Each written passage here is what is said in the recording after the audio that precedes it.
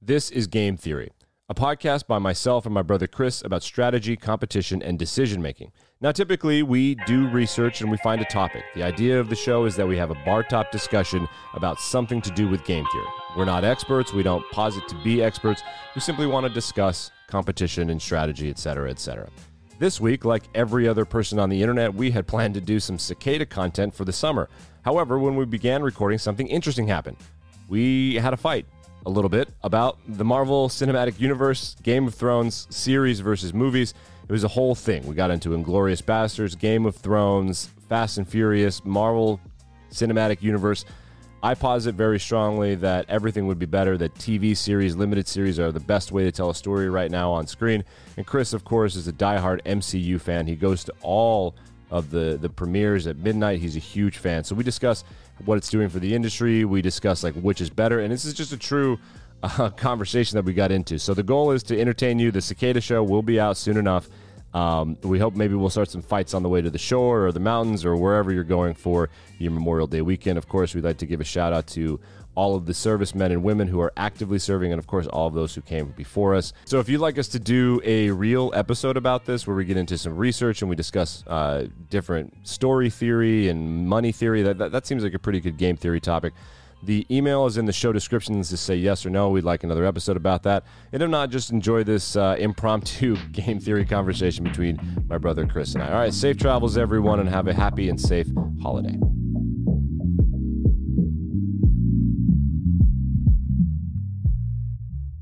The MCU is convincing people to spend money on going to the MCU.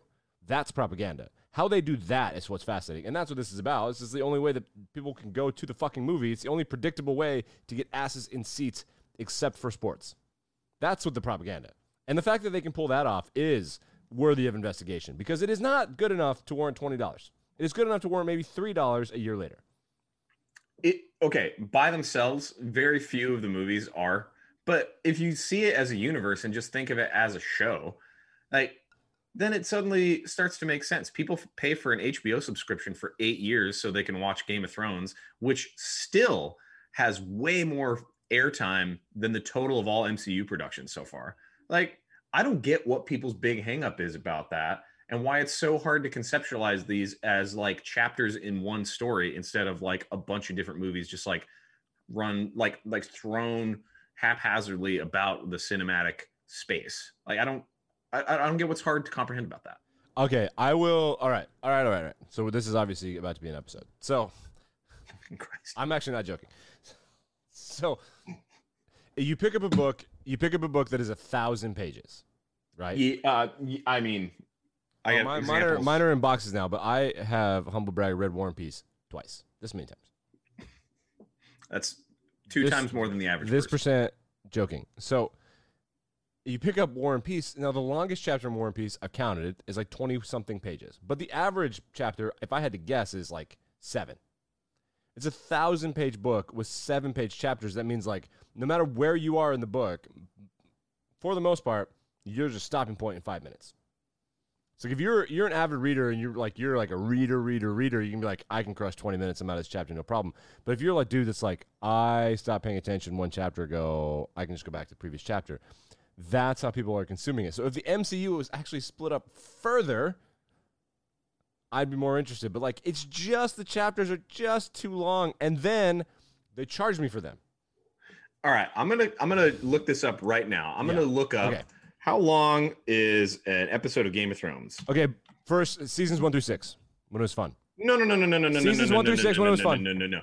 We cannot do this selective no true Scotsman would watch season 7 and 8. We can't do that. Okay, fine. Do the average length then. Do the average length. Fine, it'll even out. Okay. Same thing. Average. So did they get longer or shorter in later seasons? There were longer episodes, fewer episodes. It became the MCU. It was awful. It was garbage. We all hated it. Episode of Game of Thrones length. Okay, so this is from Statista.com.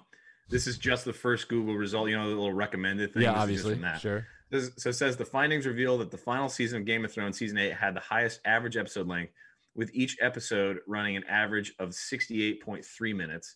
Season 2 had the lowest average length at 54.9 minutes. So on average, season 8 had 14 more minutes of runtime per episode. Was- You know what you can do in 14 minutes? You can lie and tell people that you've worked out, which is what I do all the time. I'm aware. Like so regardless. All right, since you have your Google machine up, what's Yeah. the average length of an MCU movie? Okay. Movie, not Average WandaVision or MCU whatever else is out there. Average MCU movie length. The first recommended answer is 3,000 minutes. Oh, okay. All right. So that's just like the Google thing that comes up. This is from the HindustanTimes.com. Oh, great. I'm not clicking that. Yeah. Marvel Theory says total runtime of every MCU movie is 3,000 minutes. That's hilarious. I think my point is proven, even though not by data. No. That's drawn from the last Avengers movie where Tony Stark's adorable daughter says, "I love you 3,000" right before bedtime to Daddy. But that's utterly ridiculous. So let's click on the Screen Rant and see what they have to say. I respect that source for sure. Okay. So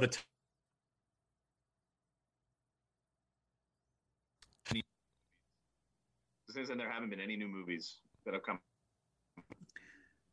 The title is "It Would Take 50 Hours to Marathon Every MCU Movie."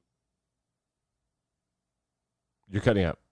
But I will help. I'm going to help you. So if 50 hours to every MCU movie, I'm going to get my Google machine out while you figure out how to plug in a USB cord. And how many MCU movies are there? Why is it on caps lock? Okay. 23. Jesus fucking nerd. Jesus. Fucking nerd. It's 23. Now there's 2 series with a 3rd Disney Plus series coming out, starting streaming June 9th on 6/9, which I don't think we can discount that fact. So fascinatingly, very nice. Very nice. So fascinatingly, I am interested in watching WandaVision. One, because it seems artistically pretty fascinating to me. It's got a little maniac-y in there. It's creative. It seems kind of dark and cool. 2, because it's fucking chapters, and I can binge it on my own time. I could be wrong, but I think those chapters are about an hour apiece. Yeah, which Game of Thrones is. Like the problem minutes. with the MCU movies is they are 3 episodes long, and they charge me for that. But the issue that we're running up against, So there's no out point of Captain America. Like, tell me what point of Captain America I should pause. Where it's like, okay, pick right back up where you were. There's like no anticipation. Like, I can't just pause in the middle and then come back just as excited. Okay, so there's a couple things that we're not accounting for here. So first of all, the vast majority of movies, according to my Google search on towardsdatascience.com, the vast majority of movies are 80 to 120 minutes long. That's 2 hours, right? Let's see. Yeah, so like movies are getting longer. So if you go to the theater now, you can expect to be there for about 2 hours. So like, you're not criticizing the MCU, you're just criticizing modern movie making. And let's also address the fact that the big blockbuster hits, like the highest grossing film of all time, Avengers Endgame, that's a way longer film than like Ant-Man. So you have these big long pieces that are like Harry Potter style films, and they're taking up a lot more time and space in the MCU, as they should, because there's a lot of crossover. There's culminations of storylines that are being drawn together from disparate films, and it's distorting the average.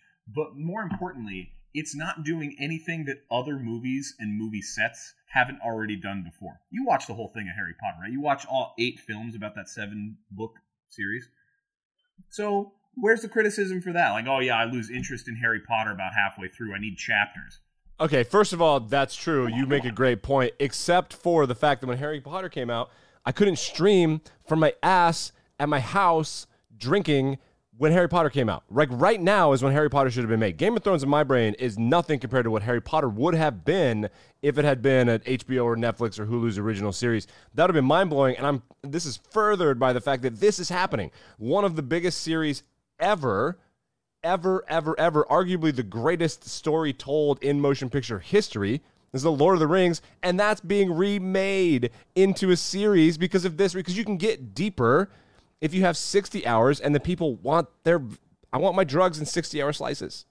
And Marvel knew better. Well, maybe. So Iron Man was what, 2008? 2008. 7? Iron Man was 2008. Yeah, and that was the Favreau, what's his name? That was great. Love Iron Man. Iron Man 2 was fine. And I liked, what was the other one I liked? God damn it. The one with Chris Pratt. The first one. Second one was whatever. First one was great. Guardians of the Galaxy. That was a movie of the summer. And every now and then there's a movie of the summer, and that was a movie of the summer, and that was fun. I liked that. I went like 2 or 3 times. It was awesome. What I get out of Game of Thrones is an aspect of what I would like more from the hero movies, MCU, and I would include any sort of what a hero movies like The Lone Survivor, Batman, all action is the non-action, like the backstabbing, chess, romance. I like humans messing with each other. And because Game of Thrones has 50-50 plus an element of other like sorcery and that stuff. Like, so if you're a fan of those 3 things, there's enough of the thing that you like because they have so much more time. Marvel, I feel so much that it's just jammed. Like, I would like 3 to 6 hours more of the movie in a chapter book. Because I want more of the thing that is not in there enough for me. You're right. From what is presented to me, I don't like that as much as other stuff. I just said I read War and Peace. I didn't read anything interesting or fun. I read War and Peace. That's where my brain's at. What that tells me is you're just not watching the movies. Like, so have you seen Captain America: Civil War? All right, so the third Captain America series, which is in Phase 3 of the MCU, so we're like double-digit movies. We're like 15, 16 movies in by this point. All these characters have been well established. We know who they are. We know what they can do. We know their stories. The movies have been building over time to a conflict between Iron Man and Captain America. And there's action in that movie, but the Russo brothers, what are they? I don't know. I don't remember the first names. Oh yeah, they're spectacular. And like they conscientiously don't include action in the movies unless it specifically advances the plot.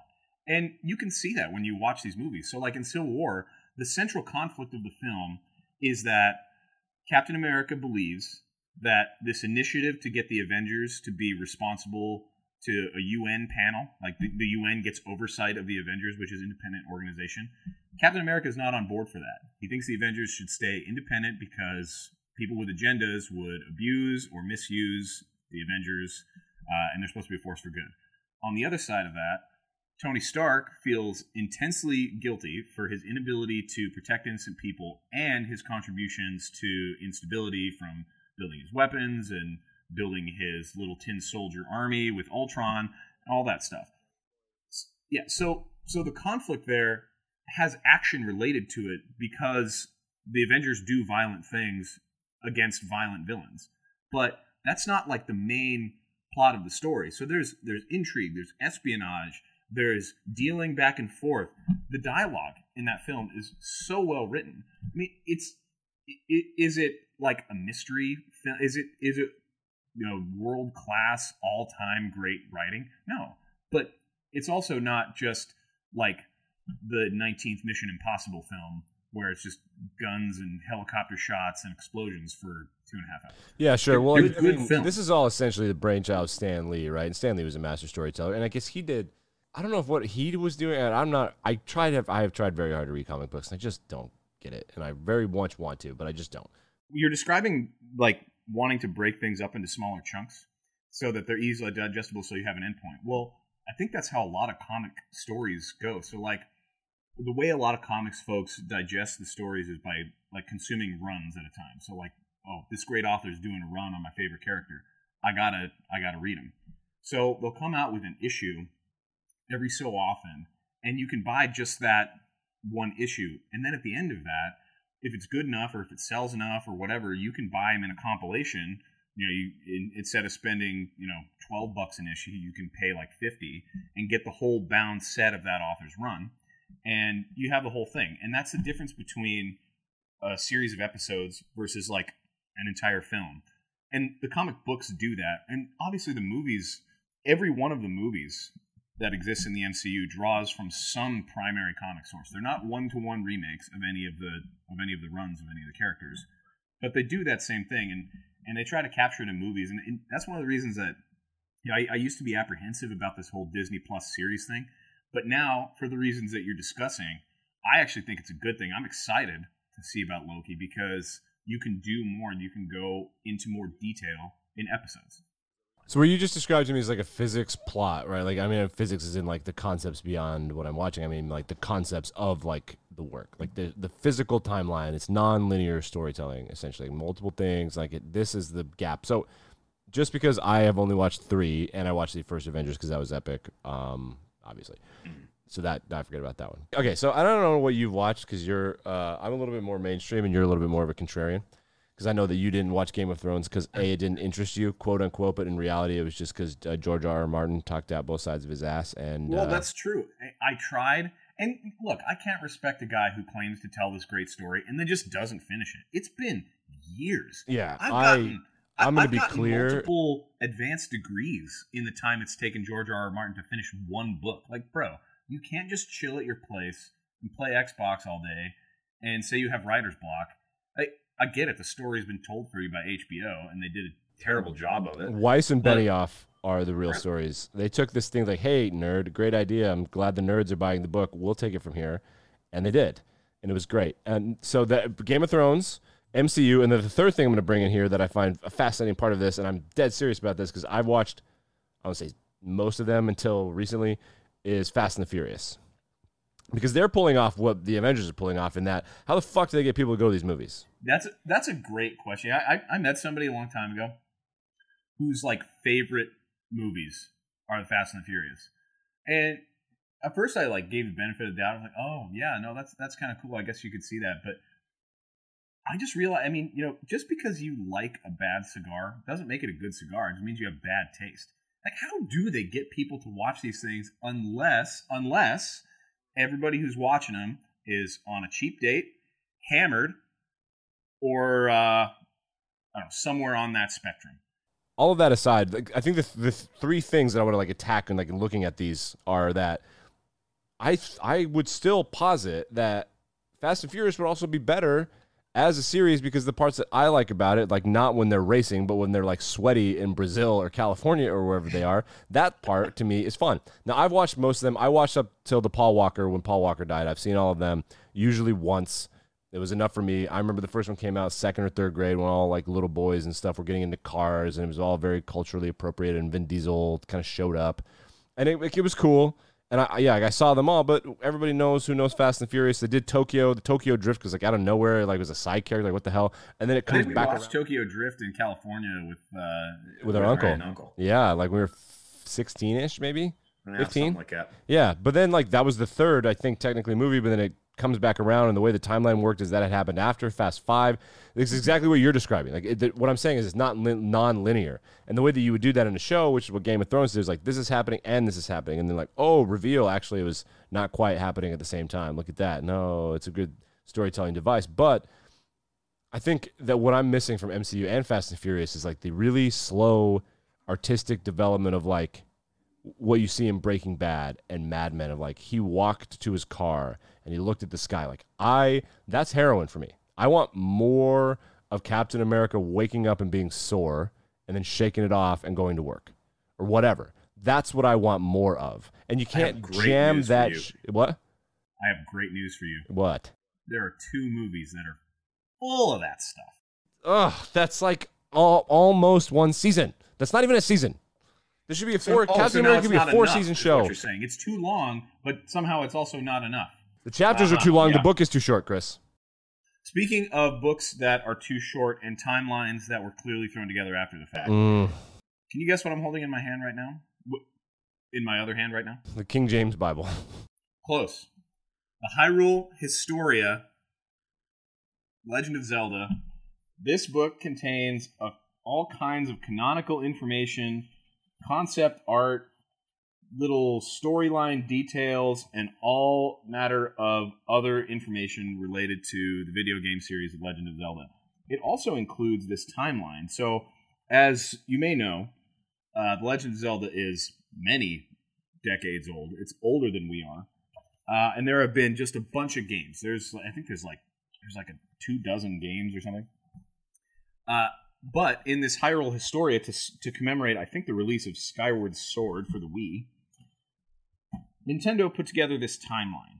And they said, well, yeah, look, all these Legend of Zelda games that seemingly didn't make a lot of sense together before, turns out they're in the same universe. And, like, look, here's the timeline of how it happened.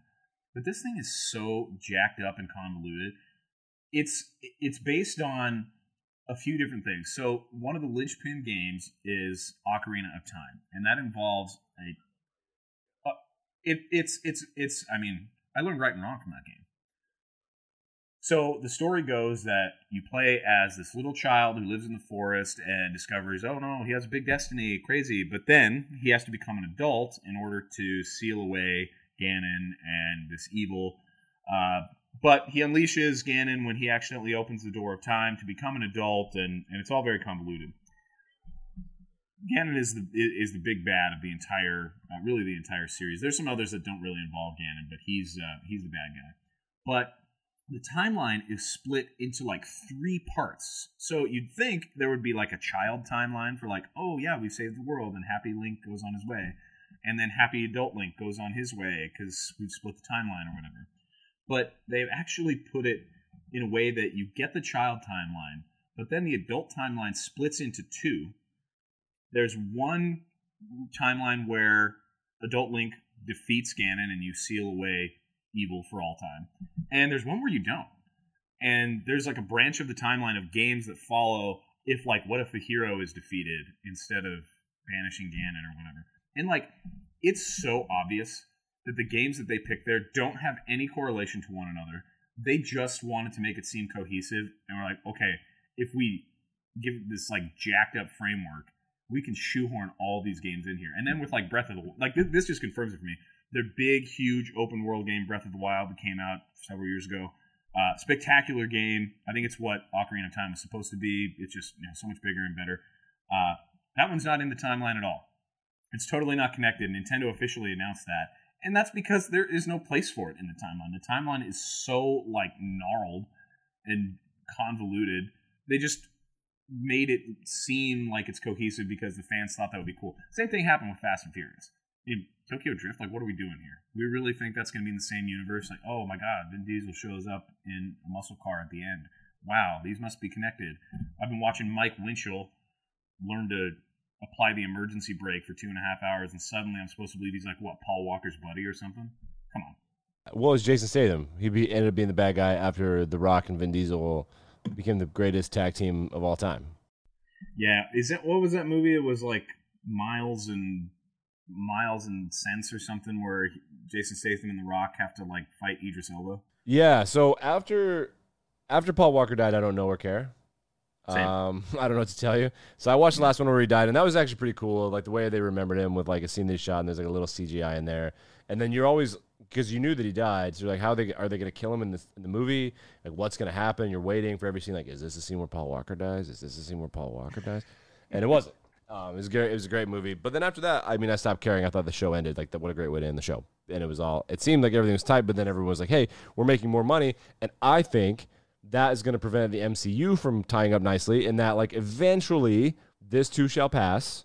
At some point, this was going to run out. Like, all good things end, of course. Like, Modern Family, Friends, Seinfeld, everything that makes money hangs on like a little bit too long.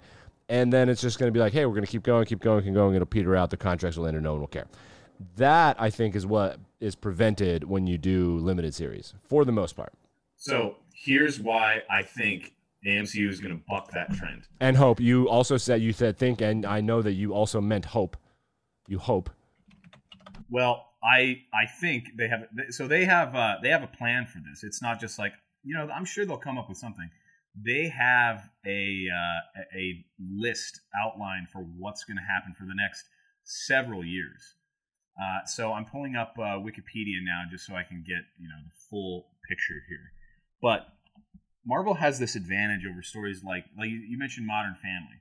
Okay, well, that's a fun show built around the hilarious dynamics of some non-traditional American families who are trying to live in this crazy Californian world. The problem with that is that the show relied so heavily on young kids early on that kids age. young actors age, and so it's not as fun when like you keep having to write these adult storylines in for kids. Like, oh my gosh, the other one failed to launch too. How crazy is that? I don't want to watch that. It's not as fun as when they're doing their little youthful hijinks. But what the MCU has going for it is that they have an entire pantheon of characters. They have the entire Marvel comic universe, which is just, it's characters out the ass. And what I think they're going to do is that as these films go on and as these Disney series go on, they're going to phase out characters that they are done with. Like their storyline has ended and like they're not going to be in the universe anymore. And they can introduce new characters to kind of take up the mantle or like occupy center stage. For example, Tony Stark's dead. He was the heart and soul of the MCU. He literally kicked off the entire thing by announcing that he's Iron Man. Kind of proved the concept, to be honest. Like I don't think MCU wasn't a real this movie making thing was not a plan until Iron Man did so well. Right. Yeah. And he's dead now. He's not coming back. They're not doing this posthumous like, oh my gosh, he's resurrected, or maybe he didn't die. It's from another timeline. They're not doing that. They're retiring his storyline. Like his tale is told. Captain America, same thing. Steve Rogers' tale is told in the 4 Avengers films and the 3 Captain America films, his little funny cameos in the first Spider-Man movie. Steve Rogers has decided to live his life and hang up the mantle of Captain America. His story is done. And now he's been replaced by a new Captain America that he chose, who's taken up the mantle so well. The series is so good.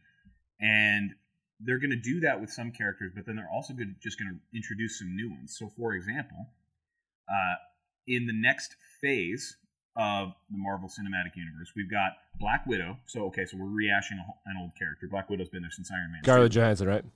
Scarlett Johansson, yeah. She's finally getting her own MCU film. Oh, a long time. But what that's going to do is fill in some gaps in the storyline. So the MCU fan out there who's listening knows that Clint Barton, Hawkeye, and Scarlett Johansson, Black Widow, had this like funny little moment in Budapest, and they make reference to it all the time. It's like, oh yeah, we're old buddies. Remember Budapest? Well, apparently this movie is going to tell us what happened in Budapest. It's also going to introduce new characters. Florence Pugh has a prominent role in this. What's the guy's name who played Hopper from Stranger Things? Love that guy. Can't remember his name. Can't remember his totally name. Watched that. All right, well, that's a separate discussion. But anyway, he's going to be in it, and it's going to be an interesting news story. Then they're introducing a character named Shang-Chi in Shang-Chi and the Legend of the Ten Rings. Well, the Ten Rings comes from the Mandarin, who's like the villain in Iron Man 3. That's from the Ten Rings. So it's connected all the way back to the beginning, even though this is a completely new character and a completely new story. They're also coming out with Spider-Man No Way Home, so a new Spider-Man film. He's a fan favorite, but he came later. He didn't come in till phase 3 of the MCU. There's another Doctor Strange film. He's also a late-come character. He's linking up with WandaVision. Thor Love and Thunder. Thor is going to be replaced. Jane Foster is going to become Thor, and Thor is going to be... Who's Jane Foster? What's that? I don't know who Jane Foster is. Jane Foster is Thor's love interest from the 2011 film Thor. Who plays Jane Foster? Played by Natalie Portman. Oh, yes. Yeah. I knew that from the South Park making fun of that. Yeah, so she's going to come in here. Chadwick Boseman died tragically this last year. They're not going to recast the character of Black Panther. Instead, they're going to fill in Black Panther Wakanda Forever, the sequel to Black Panther, with other new interesting characters. We've got new characters coming in for the Marvels. We've got new characters coming in for Ant-Man and the Wasp, Quantumania, Guardians of the Galaxy Volume 3. You know that's going to be fun and interesting with James Gunn, the Fantastic Four. Plus, this doesn't even mention the Disney series, of which there are several that deal with new characters, new stories, interesting plots, and they don't have to rehash anything in order to tell fresh, fun, exciting stories on the screen. Having a hard time convincing me Disney didn't pay you to go on that rant. But I see your point. Your point is that Stan Lee invented a bunch of stuff for them to draw from, and they have rights, so they're going to. Okay, so. All right, I want to direct this conversation to wrap up our little debate here, because recently in my favorite screenwriter podcast series called Q&A with Jeff Goldsmith, I think is what it's called. Not a great name. He got into this before it was like a thing. just recording interviews he did. So what he does is he screens a film, and he gets the writer or the director or the actor or whatever to like do a Q&A, right? Pretty cool stuff, and you get to hear like what was it like to write it. And they give really good insight about like the writing of the writing, and like it's good, deep writer shit. It's awesome. He in 2010, I think, did Tarantino on Inglorious Basterds, and Tarantino had at that point never, and has since never talked about his writing in this way ever. He doesn't do it, and the fact that it got released in I think it's 17 or 18, because the guy was like waiting and to quit. The guy was like, it was a one-time only thing. You had to be there live, and then Quentin, I guess, eventually was like, yeah, fuck it, send it out, whatever, and he let him. So in Inglorious Basterds, we found this nugget that was originally written to be what would have kicked off this HBO limited series thing. That was written to be a 5 or 6 part miniseries. And then the French got Quentin drunk, and they said, no one makes movies anymore. We love your cinema. And he was like, God, fine, talk me into it, I'll make it a movie. So when I watch Inglorious Basterds, it's a top 5 film for me of all time. I've seen it, I don't know, 50, 60 times, various scenes. I love it. It's one of my favorites. I haven't seen it all the way through 50, 60 times, just like on planes, watch for an hour, whatever. Sure. I can't help, since listening to that, excellent interview, by the way, I don't know that it would have been better. I don't know that it would have been worse. That's the grayest of all gray areas for me. Because what we're talking about, like, what if Captain America was a 3-year-long, 30-hour epic for the 2 movies, the first 2 parts of it? Like, I can conceptualize that pretty easy. There's enough cookie crumbs that you can lay in all over the place. Or what if it wasn't? Like, you and I don't know for sure, but Inglorious Basterds, like chapter 1 this, chapter 2 that. It's clearly, now that you think about it, it's clearly laid out that way. Clearly. That's true. It's episodic. So what do you think? Well, I think one thing that we haven't addressed throughout all of this discussion is that it's not just about what's good for convenient storytelling or easy consumption. We live in the streamers age. We've just been through a year and a quarter where people couldn't go into theaters unless they were pieces of shit who didn't care about anybody else's well-being. It's been a difficult time, but there's magic to being at the movies. I mean, some of these stories are shot to be there. It doesn't really matter whether it's on a TV screen, in a series, or in somebody's DVD player. Like, you can just throw on a movie in the background and call it good. But there are some things that are meant to be shown in a theater, in this immersive environment. You're in the dark, you're with strangers. With Marvel movies and big action films like that, there's some anticipation. When you have a big series coming out, people wait in line for hours. People buy tickets months in advance to go to these things. And I got to tell you, the atmosphere in theaters when stuff like The Avengers comes out, like at Endgame, is the most indescribable movie experience I've ever had in my life. And I didn't even go on the opening night. I went after, and still, people, when they saw like their fan favorite moments, like Captain America picking up Thor's hammer, in Infinity War, when Thor comes down to Wakanda and he provides reinforcement right when they need it the most. I mean, those moments of excitement, like, people just went ballistic. They've been waiting for this for years and years, ever since the MCU started. These fans are like, oh yeah, wouldn't it be cool to see that played out on screen? And when you're there in that moment, you capture a certain magic that you just can't reproduce, no matter how much money grubbing you do, no matter how much you cater to the lazy streamer sitting on the couch drinking beer, blah, blah, blah. Like, that lowest common denominator shouldn't be the driver for stories that can capture so much more when they're elevated to the silver screen.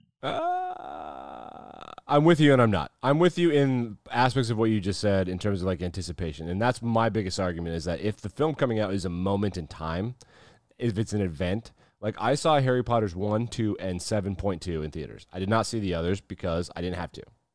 I don't want to spend the money on it. I'm going to watch it at my own convenience. But the last one, I did because it was a moment. Like, this is a thing that is happening. It is exciting. People are going. I've seen them all. I am up to date. So I'm there with you on that. And I told my now wife, for Game of Thrones Season 8, I would have paid $200 to watch all of the Season 8 episodes in a theater on Sunday night at 8 p.m. Easily.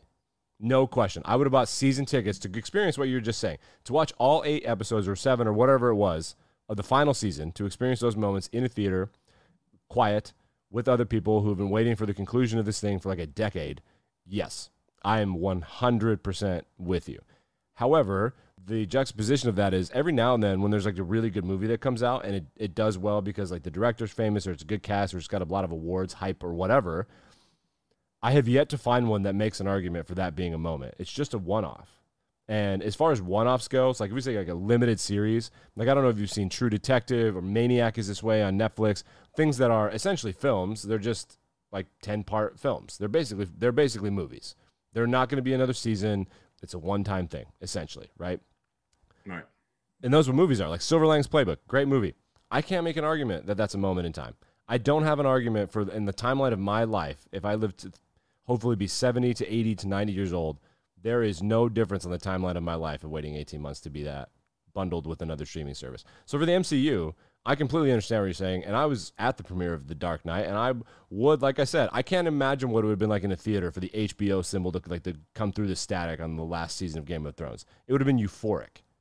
And I would have paid $200 to watch the final season, maybe more. Like if it's like say $20 to go to a Marvel movie at a nice theater on opening night to buy in advance, and there are 8, what's that? Kind of like 160.